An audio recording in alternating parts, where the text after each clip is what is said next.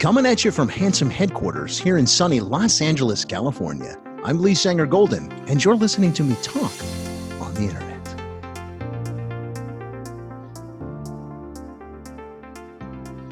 I'm joined, as always, by my illustrious colleague, Ben. How you doing, buddy? Doing all right. Great. So you faring okay during the continued lockdown that we're all experiencing?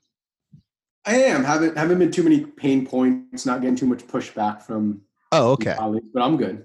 All right, cool. Because we can attack that data offline, and then we can reconvene with the rest of the team just to make sure we take care of all the low-hanging fruit. All right, that'd be great. I'll loop in some of the essential members to get a nice little win-win here for us. Okay, sounds good. Well, folks, as you may have noticed, today's topic is jargon. What is it? Is it necessary? Or does it spell doom for the language we all know and love? So, Ben, you brought this topic to me, I think, last week. I thought you had sent me an article, but you didn't. You had just sent me some text. But we did both read this recent Atlantic article, which is it's a kind of article that I'm seeing more and more. And they are articles centered around buzzword in the workplace, jargon. You'll see them on ladders.com or LinkedIn or any of these websites about employment or hiring. They do these articles, top 10 words to avoid in a job interview. Like, these are the 10 words that your coworkers hate hearing the most. It's become a whole cottage industry of these shitty websites coming up with these lists. The Atlantic is, a pretty widespread publication. So I thought it was interesting to see something like this in there. So the question that you posed to me, Ben, to start this whole conversation is, when it comes to jargon, if you talk to someone 200 years in the future, would the jargon you use be meaningless? Does that sum up sort of what your fundamental philosophical question about jargon was for the day? Yeah, to be honest with you, I had forgotten until you just mentioned that I texted you last week. But yeah, I was doing it the other way around, where like, if a sentence you just said would have no meaning or make no sense to somebody 200 years ago, then it's probably jargon. Right. Well, there you go. Yeah. So I think that's interesting because I was reflecting on that comment, and I'm going to have to push back on this comment and talk about my specific experience with jargon. And see, as most of you probably know from my theatrical way of speak, I come from a background in the arts, most specifically in the theater. Did dozens of plays over the years as a writer and a director and actor and all these things. And of course, there is tons of jargon in theater, as well as superstitions, traditions, all kinds of things. It is a jargon-laden industry.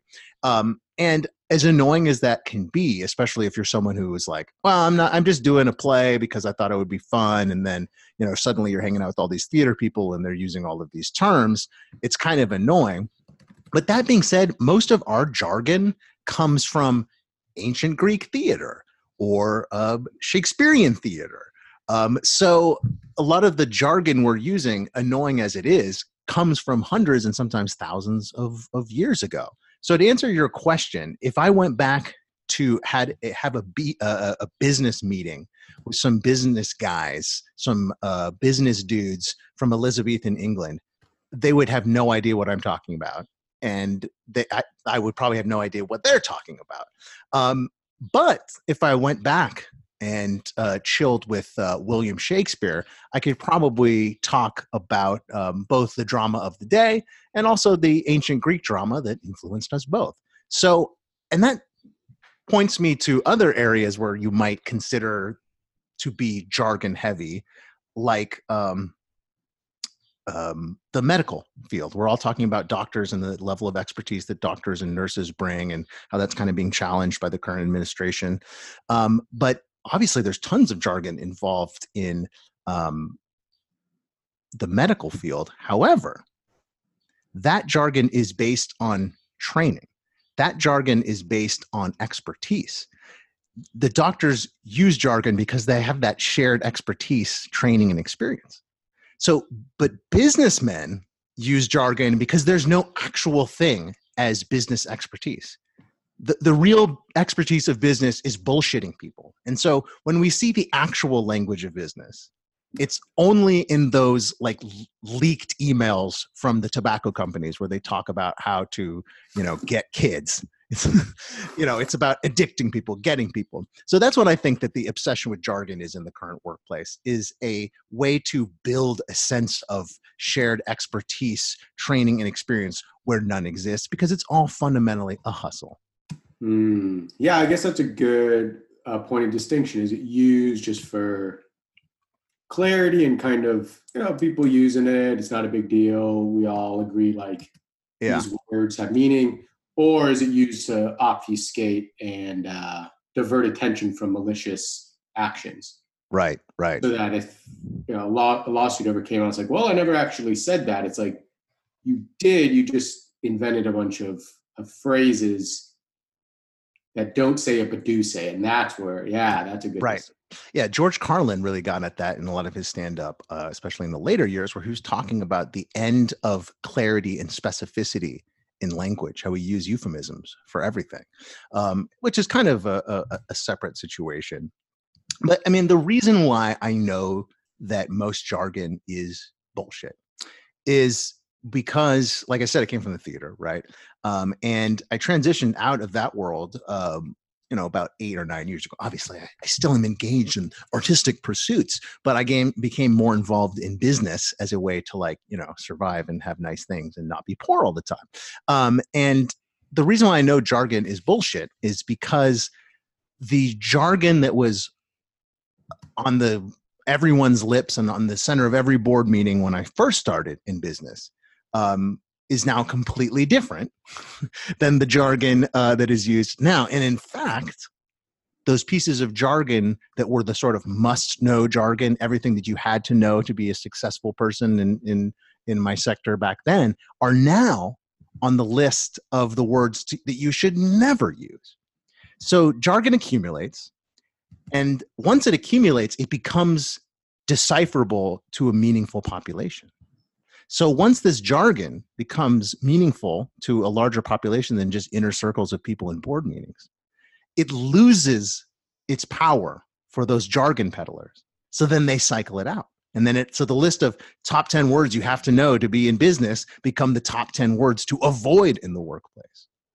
And then once the jargon becomes a joke, it's out.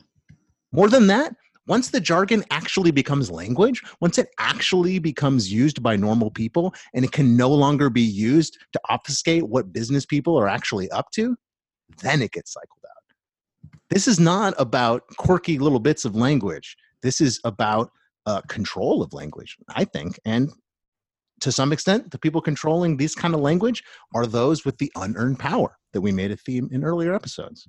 Mm-hmm. So, I did a little Wikipediaing and sort of binging about jargon, and something that popped up in my Bing search, but I have not been able to back up is a archaic definition, archaic definition. Sometimes when you pull up a definition on the internet, it'll say archaic, and then, but the problem is that this quote of archaic use of the word jargon does not seem to be attributed to anything. So I don't know where exactly this was used. But the definition was jargon, a form of language regarded as barbarous, debased, or hybrid. Barbarous, debased, or hybrid. So hybrid of those first two things. Yes. Where is this definition from? I just Googled it or Binged it or whatever, and it popped up, but I didn't have time to figure out exactly where this came from. So I'm on the Wikipedia page on jargon. Yeah, me too. And it was talking about that the earliest use of it in sort of common writing was Canterbury Tales, and Chaucer used it to describe the chittering of birds, right? And then apparently the French were using it similarly for just the sound of chitter chatter, right? So it's interesting that that jargon is sort of, even though it's all about sort of insider status and knowing what's up or whatever, jargon itself is defined from the outside in. Jargon is, the term jargon is the people in the workplace aren't calling these things jargon. that's just the language of their work. A great example of this is the cloud. Okay.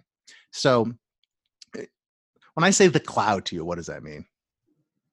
The cloud? Well, I mean, if I step outside, it's the great blue sky. If I'm sitting at a computer, it's what we call the internet and where all our data is. Exactly. The cloud. So nothing has, as much as computers have advanced in our lifetime and in just the last few years and few months, really, fundamentally, like what the internet is, which is an interconnected system of servers, most of which are just humming along in some desert where a DeVry graduate is getting paid $47,000 a year to play Grand Theft Auto while he makes sure that nothing burns down. That's what the internet is. The internet has been that and is that and will be that. Obviously, the way that those systems work, both technically and in terms of the software, will change and evolve and become more efficient and smaller, et cetera. But it's not like suddenly we took all of those server farms and threw them up into the air and that they all of our data just like exists wirelessly floating around. No, it's transmitted that way, but that's not where it lives. It does not live in the cloud. There is fucking nothing in the cloud except for clouds and radio waves and all that kind of stuff. So basically what the marketing guys did is they said, all right, well, we're not going to be able to talk about the security of our, data servers to some dumbass business guy. But if we come up with some cool name called the cloud, all your data is in the cloud. Suddenly it becomes something like the business guys are like, oh, if I throw all my money at this cloud, will it keep my data safe and my customers happy? Absolutely. It's the cloud. So there's a perfect example. Data servers are fucking data servers. And I'm sure someone who is more technically minded than me will come in and be like, well, actually, but fuck that. There is whatever the actual specifics or the technology we use. I know it's not a cloud floating around. Okay. So, there's a perfect example. Like, I wasn't doing any business in the cloud when I was a kid, but I remember like as a kid in the 90s, I remember them talking about the internet as the information superhighway. And I think that was the term that Al Gore coined or popularized. People were like, Al Gore claimed he, invented the internet. No, I think he just claimed that he coined the term information superhighway, which we look back and that seems like such a dated 90s term, but it seemed so futuristic at the time. But now if I went into a sales call, if I was a sales guy, well, first of all, I'd kill myself. But second of all, if I was a sales guy and I went in and I was like, listen, we're going to store all your data on the information superhighway, like people would fucking laugh at me. And if I said, we're going to store all your data in the cloud, they go, yeah, okay, sounds good. And I think that in 10 years, if people are still calling it the cloud, something crazy has happened because there's going to be a new, fucking name that they're going to have for, those server farms out in Castaic. So yeah, jargon, the chitter chatter of birds, a form of language regarded as barbarous, debased, or hybrid. Anything else you wanted to say about jargon? No, I think let's maybe come back to this one. I might have lost some words for this one. I don't know if that's jargon, but well, it's fun. I always love exploring words. I love etymology, going back to where words were born and all that kind of stuff. Etymology, I think, was the first word that I learned in college, and it was an ancient Greek theater class. And I guess maybe that warped my mind that I'm coming at everything from such a westernized perception, Ben, but that's where I'm at. That was the first word you learned in college. Wow. I mean, the first word I remember, I'm sure I'd heard etymology in class, but it sort of glazed over. But when like my cool teacher, Mary Kay Gamble, who wrote this book called Women on the Edge about all of the like badass women in Greek drama, and once sacrificed a goat in the forest around our school and then cried to show us what Greek shit was like. This woman was like talking about etymology and it really stuck in my brain. This was back when I was a good student, not an idiot. Great. So let's talk a little bit about what is going on in the world. We have shifted very quickly from the emphasis of this coronavirus response from shutting everything down to now opening everything up. And I understand that like the sort of crazy libertarians and the uh, thin the herd eugenists and the Tea Party conspiracy theorists, I understand that they would be for opening up the economy. And I even understand that like Trump would be sort of, even though he's not saying, hey, let's open everything up, he'd be sort of leaning towards giving those folks the benefit of the doubt. What I'm surprised about is Garcetti. I think he's starting to open things up a little bit. Like I know that there are certain businesses that are able to go back into work. And I know in certain states, there's even people going into restaurants. I saw this really cool thing in Amsterdam where people had built the business was a restaurant out by the water, and they had built like these beautiful 2-person greenhouses, like these glass houses that they had put around the tables, and it actually looked like a really nice romantic place to have a date, and like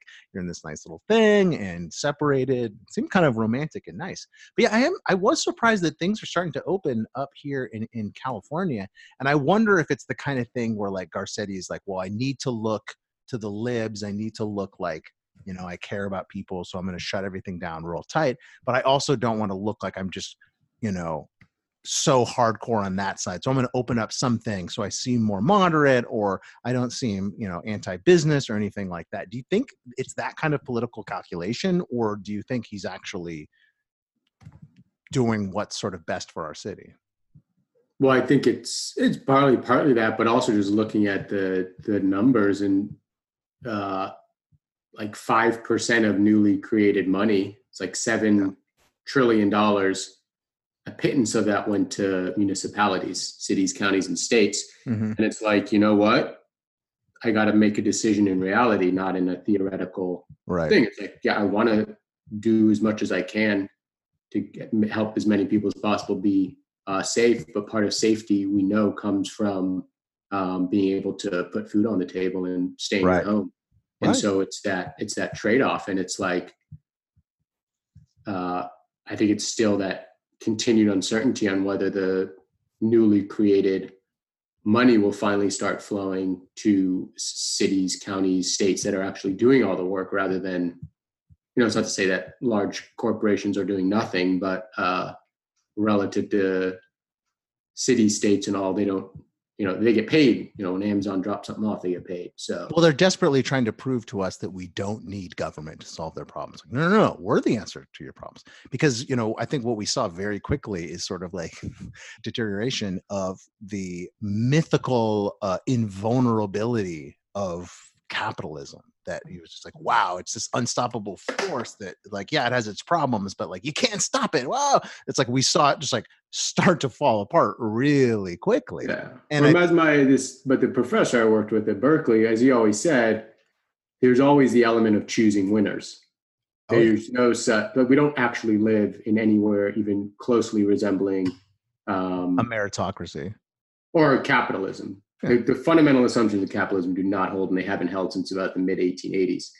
So when you live in with monopolistic tendencies, especially anytime there's crises like this, winners are chosen, and those winners have been the biggest and often the baddest players who have gotten more free money than they actually need, and then additional power because they control where that goes. Yeah. And so cities, states, people are left, it's like, well, we gotta, I guess, do this alone.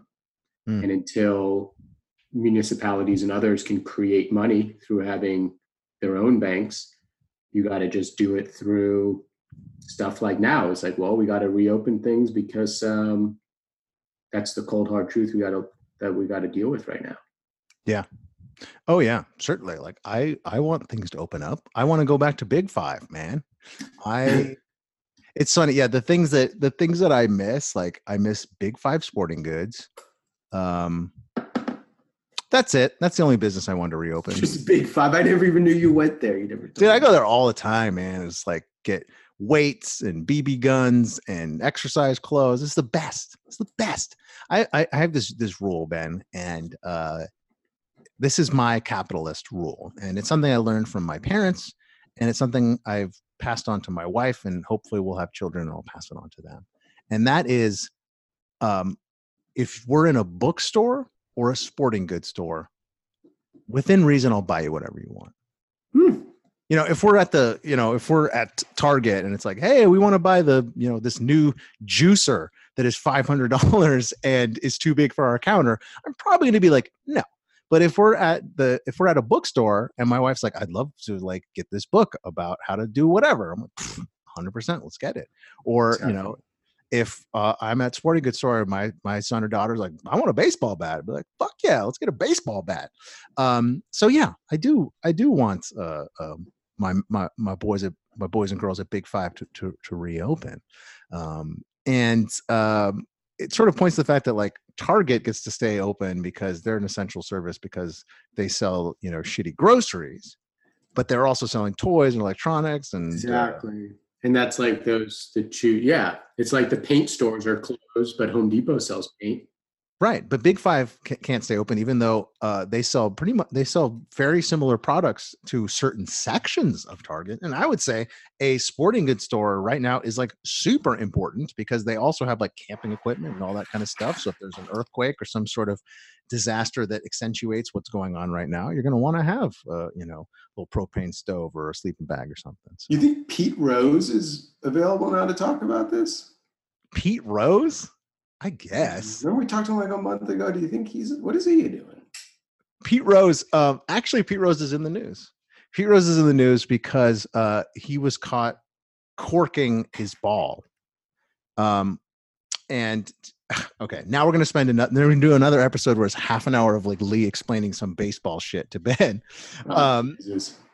But yeah, what did we talk about last time? That was stealing signs. Stealing signs, right? Okay. So a new baseball thing is corking. This is not new. Obviously, this has been going on for 100 years at least.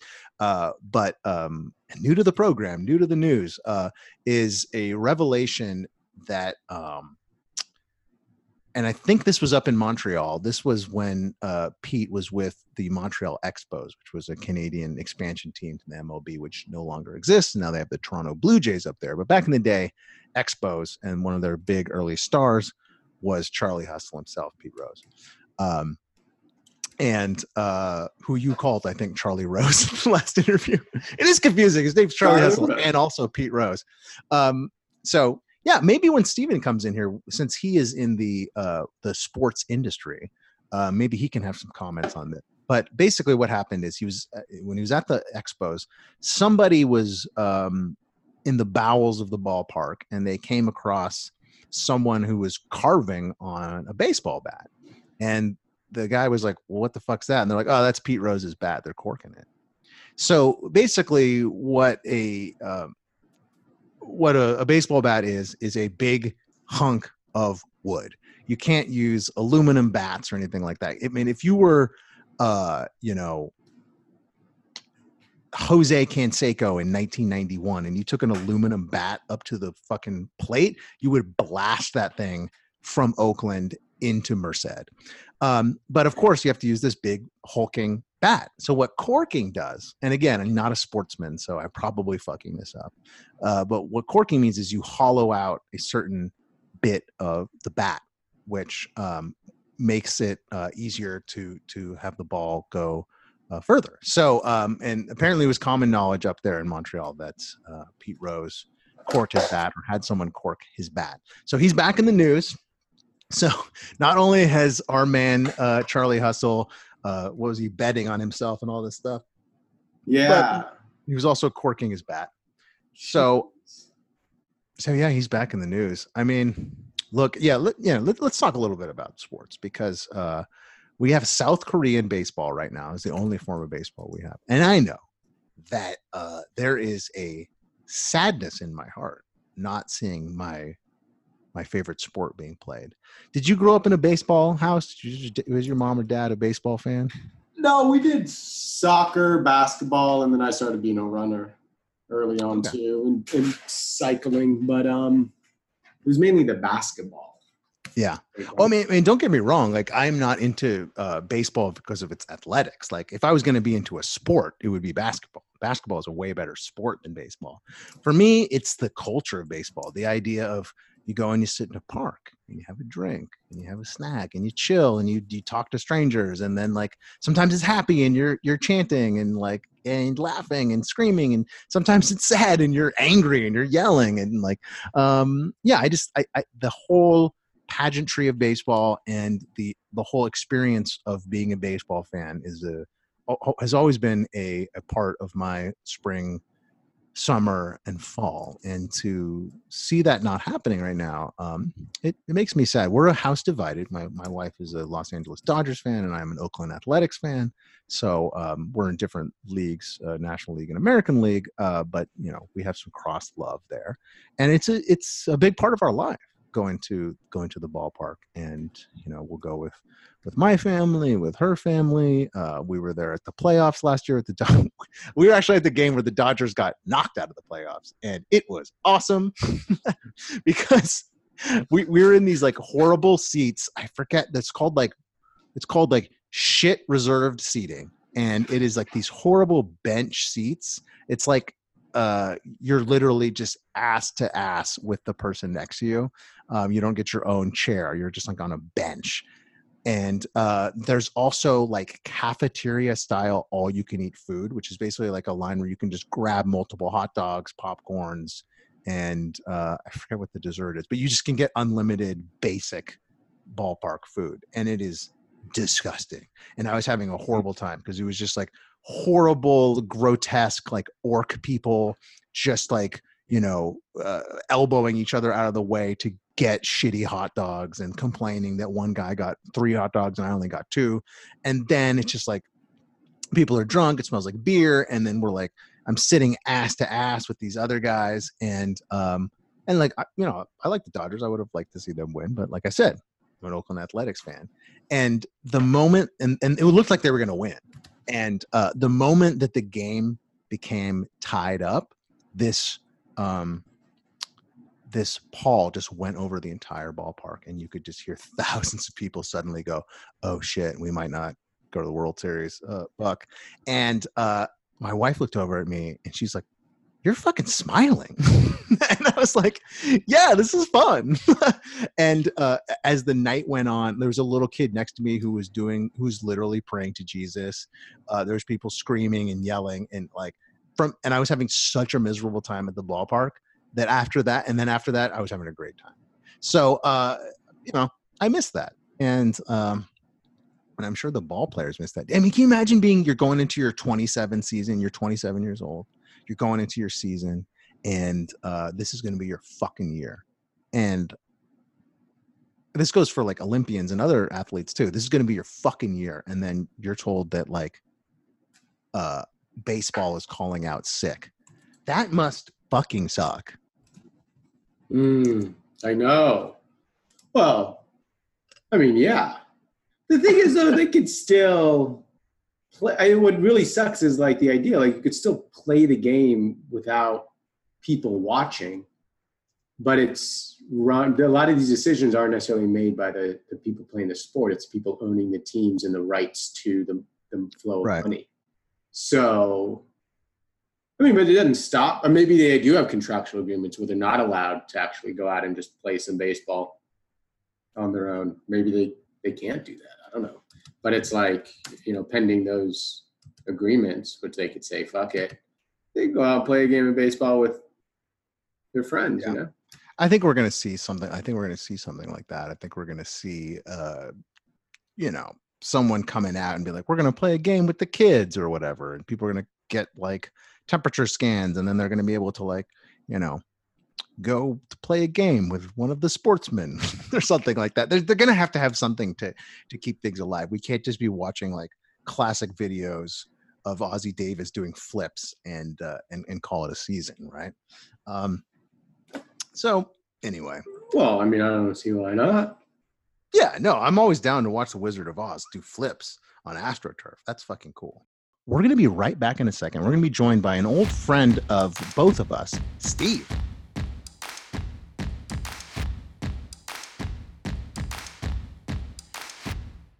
And we're back talking on the internet with Ben and Lee. We are joined remotely by your friend and mine, Steve. How you doing, sir? What's going on?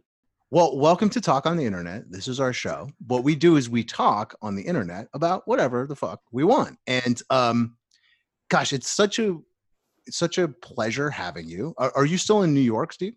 I'm still in New York amidst the pandemic. Damn. So are you working remote? I am working remote, yeah. Do you usually work at MSG? Are you usually at MSG? That is correct. I'm still at MSG. Damn. So for those who not in the know, who aren't sports fans like me, that is Madison Square Garden, which is one of the most famous sports arenas in the country and in fact the world. And I think it's the only place where they have a jersey with Elton John and Billy Joel hanging next to the jerseys of the actual sports people. Is that correct? Yeah, Billy Joel. If you come to the Garden, you might be able to catch his unprecedented 127th show. It's really quite the scene. Damn. Wow. I wish I had a great little sports trivia like that's more games than XYZ player, but I don't know. It actually, so. I think he holds the record actually for the most consecutive concerts at one, or the arena holds the record for the most consecutive performances by one artist. It's something unprecedented. So both Mr. Joel and also the facility itself both have like a kind of a concurrent record related to the same run, basically. I guess so. So do you work directly for the NBA? Yeah, so I work directly for the Knicks. So I'm the associate creative director for the Knicks creative team. Nice. So it technically is for the NBA, but we work for the Madison Square Garden company. So like creative, like Harlem Globetrotters, like how to spruce up the game a bit, make it a little more exciting. A little bit. We've been working on their whistle actually for the last few months now. Oh wow! Nice. It's a classic whistle. So basically, okay. So Steve, you basically have the job that a guy in like a romantic comedy about a cool guy in New York would have. Yeah, totally. Where it's like it's a smart guy job, but it's like also a sports job. You know what I mean? And it's also like a famous thing job. It's basically hits all of the corners of creativity, coolness, sports, and then it's also like in New York. It's true, man. There are a lot of perks to the optics of the job, if you will. But all I can say is all that is glitter does not shine. Right. Yeah. So, gosh, the last time I was at MSG was fan appreciation night, which was funny because this was the only Knicks game I went to when I was living in New York, but it was fan appreciation night. And as you probably know, they give out like unlimited food. And so you can just be eating pizza, burgers, hot dogs. Like you can just eat for 3 hours. And I remember at one point there's this guy behind me and he said, if it's free, why would you ever stop eating? And gosh, that quote has stayed with me for so many years. And I feel like it applies to so many different areas of life. But anyway. You digress. I digress. So we were just talking about, like sort of how the sports world is sort of surviving during this like crazy time, and like how the news stories about sports are, oh, hey, 30 years ago, Pete Rose was corking his bats. What does everyone feel about that? Like there's no actual news coming out. There's no actual games to watch. So like, so how do you feel? I mean, you work in a sector that's so important to like the American character. I mean, is this a moment that's going to change everything? I think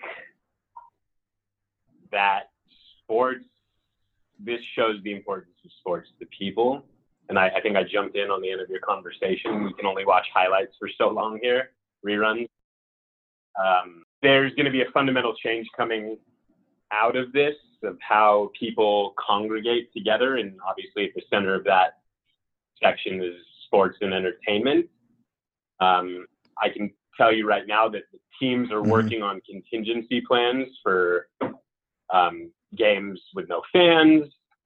And ultimately after that, you know, you can sell the shit out of a product. You can put whatever stamp of approval you want on it. But I think this is going beyond people's fears at this point. And something is going to have to be, I mean, the only thing that really is going to warrant change is a vaccine. And I think I saw a poll that people will not return to professional sports, to watch professional sports until there is a vaccine. Yeah. Yeah. And I think you nailed it on the head right at the beginning there when you said it reveals the importance of sports in human life. You know, sports is the thing that it's on TV in the background. It's the section in the newspaper. It's the little bit of conversation that you have. It doesn't necessarily seem like it's so important, but it is this like everyday part of life.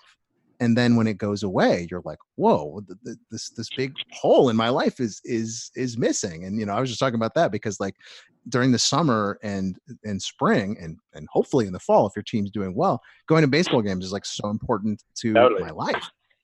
To have that go away, just this fucking sucks. And MSG is just like such a essential part of New York, like just the character of New York, that it's a shame to think that that the lights are out right now. I mean, I assume there's some guy out there with whatever the NBA version of a Zamboni is, just wiping the floor or something. But well, it's funny. The apparently hockey is actually coming back soon, very soon, sooner rather than later. So I've been, you know, the Madison Square Garden owns the Rangers as well. So I've been brought in on some Ranger stuff. Oh, that's good. So we're trying to figure out what's our hockey is back campaign, and the kind of strategic thinking. The insight here is like, if it's the first sport back, we might be able to wrangle in some fans who aren't initially hockey fans.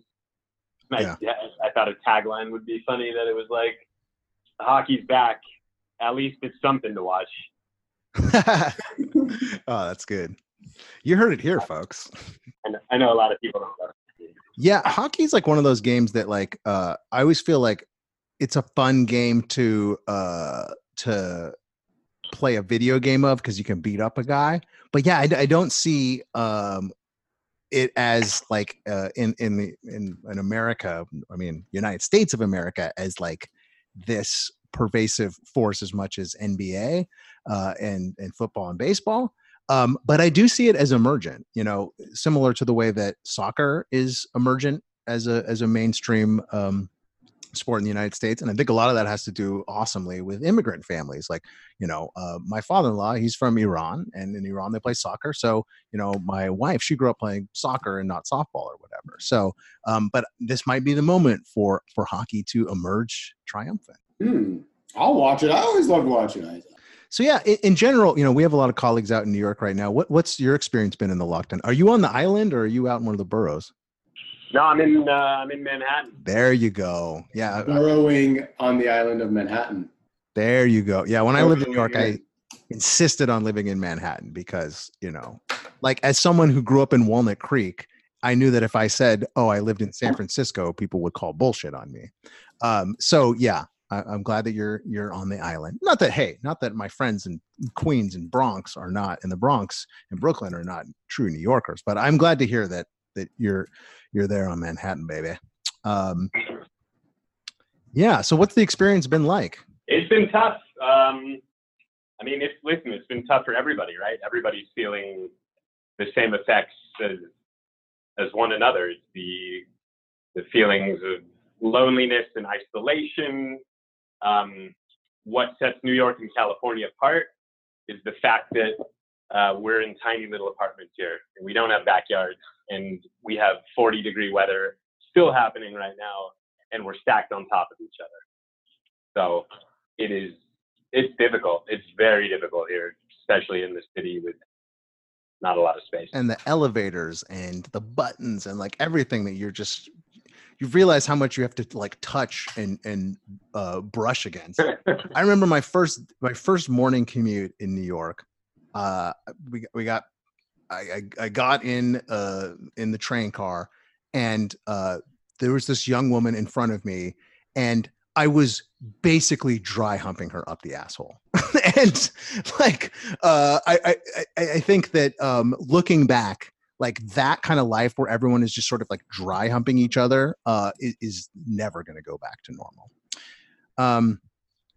But anyway, maybe we should let's take a step back, and because this trio we have on the phone here, it's just interesting how we all sort of came together. We were in a play called Caesar Antichrist by a famous French playwright named Alfred Jarry. And we were wearing like dance belts and like skin tight clothing with like ancient French symbols on them. And we were just like dancing around to this like crazy stuff. And it's funny we're talking about sports because, one of the reasons why theater can be great is because, especially if you're a young dork like I was, it's an opportunity to like hang out with girls and like get used to like being able to talk to people. And the thing about Caesar Antichrist was the only play I was in where the entire cast was all men. Right. And I remember coming, and then there was the assistant directors, and they were women, and that was it. There's no one. And I remember like it's sort of like turned into this like football team in a way. And we all started calling each other by our last names, which I've never seen in a play. So it was like, get over here. But yeah, there was a lot of camaraderie there. And then I switched roles in I don't know if it was the next play we did, but a couple plays later, I wrote and directed a musical, and you played my dad. And it's just crazy. So, and then Ben comes in. You still owe me that DVD. What's that? You still owe me that DVD. I don't even have the DVD. Dory's brother has you gotta fucking dig it up, man. That's gold. I know. Yeah. You got time, Lee. Go do it. Yeah, let's go get it right now. I think he's back from Israel.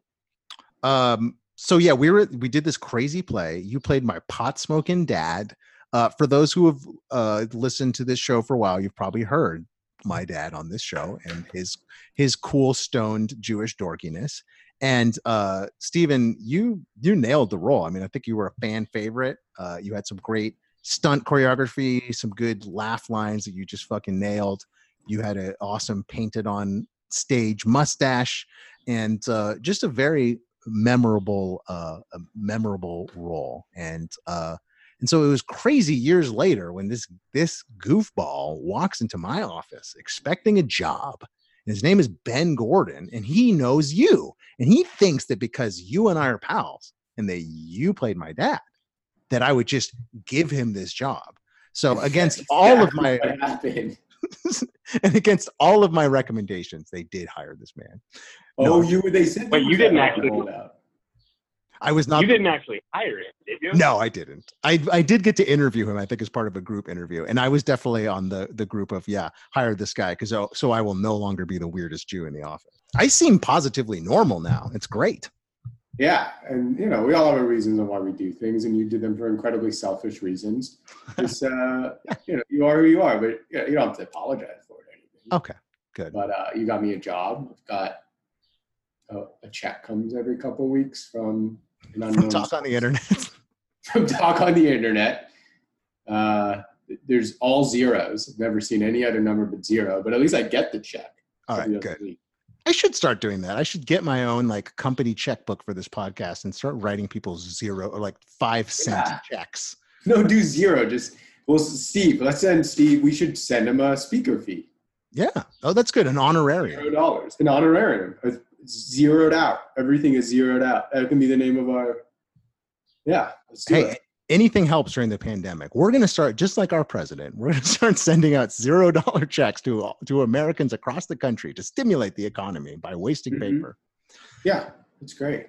So, Steve, today's topic we were talking about earlier is jargon. And, we started with the question of if you talk to someone 200 years in the future using the jargon of today, would they know what you're talking about? And so I kind of agree with that statement, but going back to theater, I was saying like because a lot of the theater jargon goes back to ancient Greece or to Elizabethan England, that jargon actually kind of remains in place. So, but I want to know in your world, what are some of like the best and worst pieces of jargon that you hear thrown around in the sort of like creative side of the sports industry? Oh man, there's so much. They make those videos of like, here's what it sounds like inside of like a, a creative office. I don't know, man. We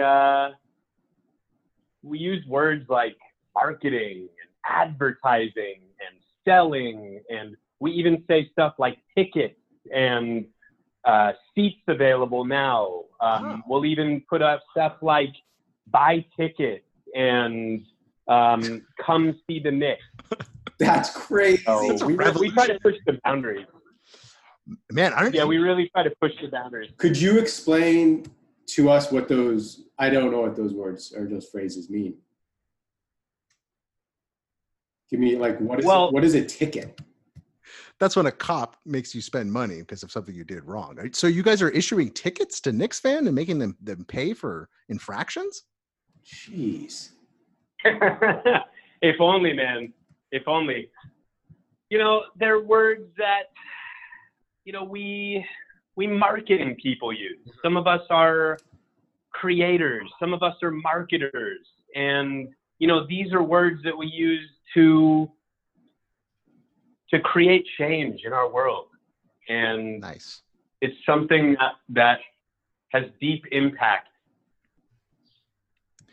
in our society. Hell yeah.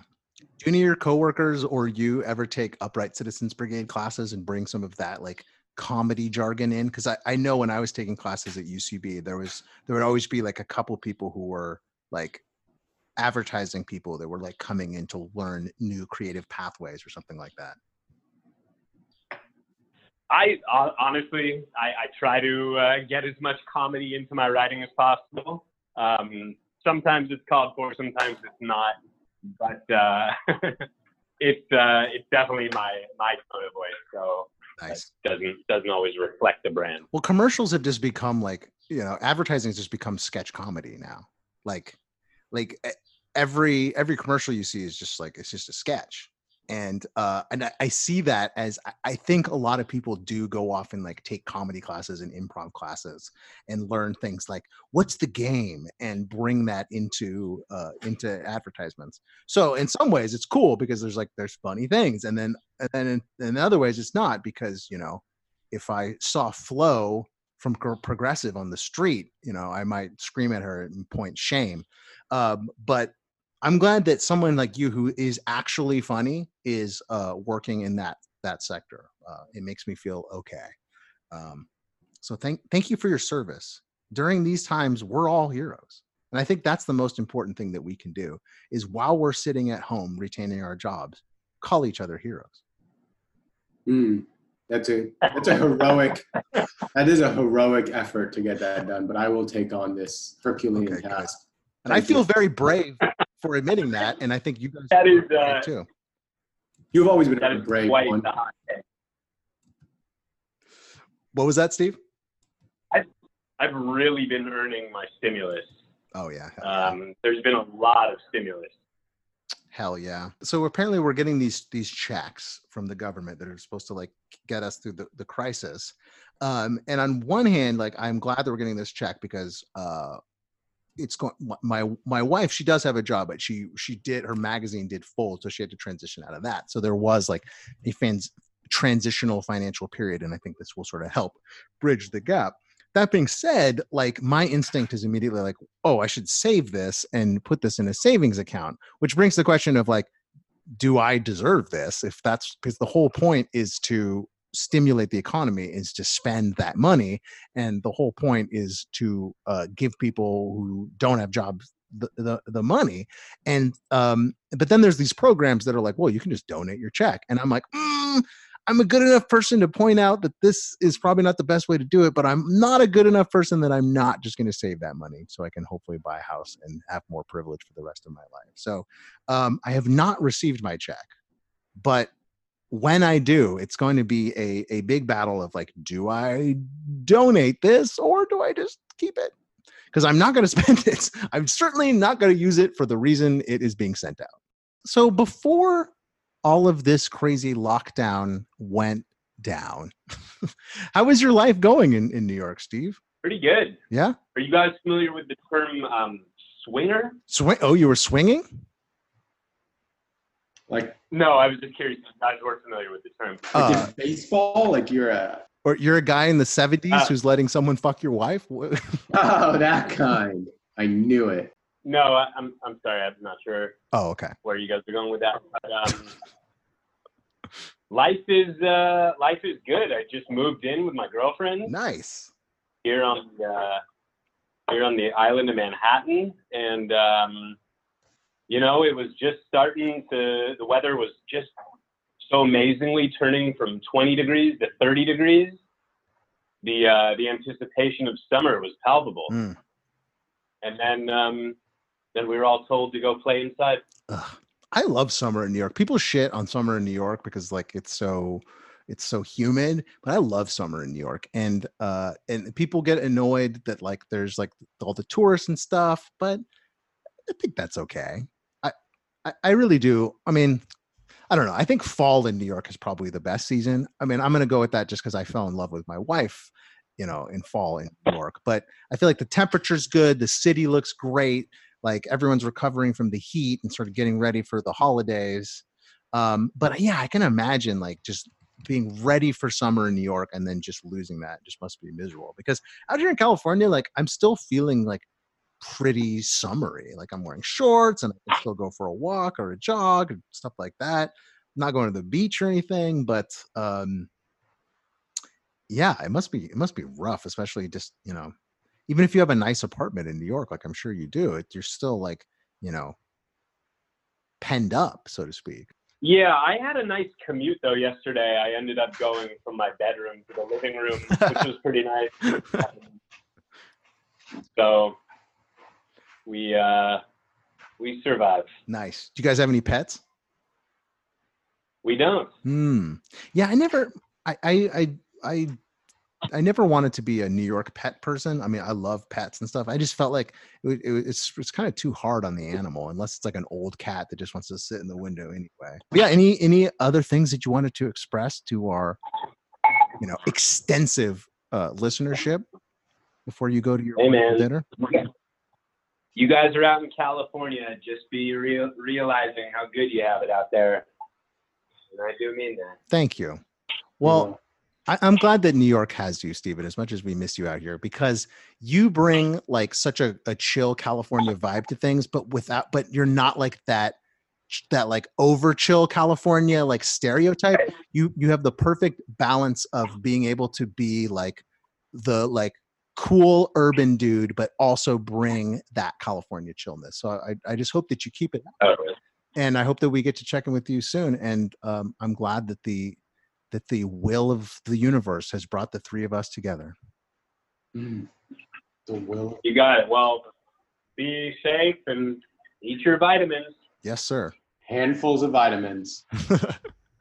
I actually ate vitamins yesterday and they made me sick and my stomach still hurts from them. So I'm probably going to do like minerals, just like start eating dirt. Yeah. Well, kale's pretty close. Kale is the new dirt. Kale, the new dirt. There you go. Hey, is Ben still on the call? No. He had to hop off. He had to just get some buy-in just to figure out the optics on this pitch deck we're working on. Yeah, we're going to interrogate the data later. Yeah, we're going to super. Well, thank you guys for having me on. I appreciate it. Be well, be safe, and hope to talk to you guys soon. Likewise, buddy. Well, thanks. All right, amigos. All right. Ciao. Well, thanks for joining us today, everybody. Ben, any final thoughts before we move on with our lives? No, as they say, I'm at a loss for words. Well, let's hope it doesn't last for long.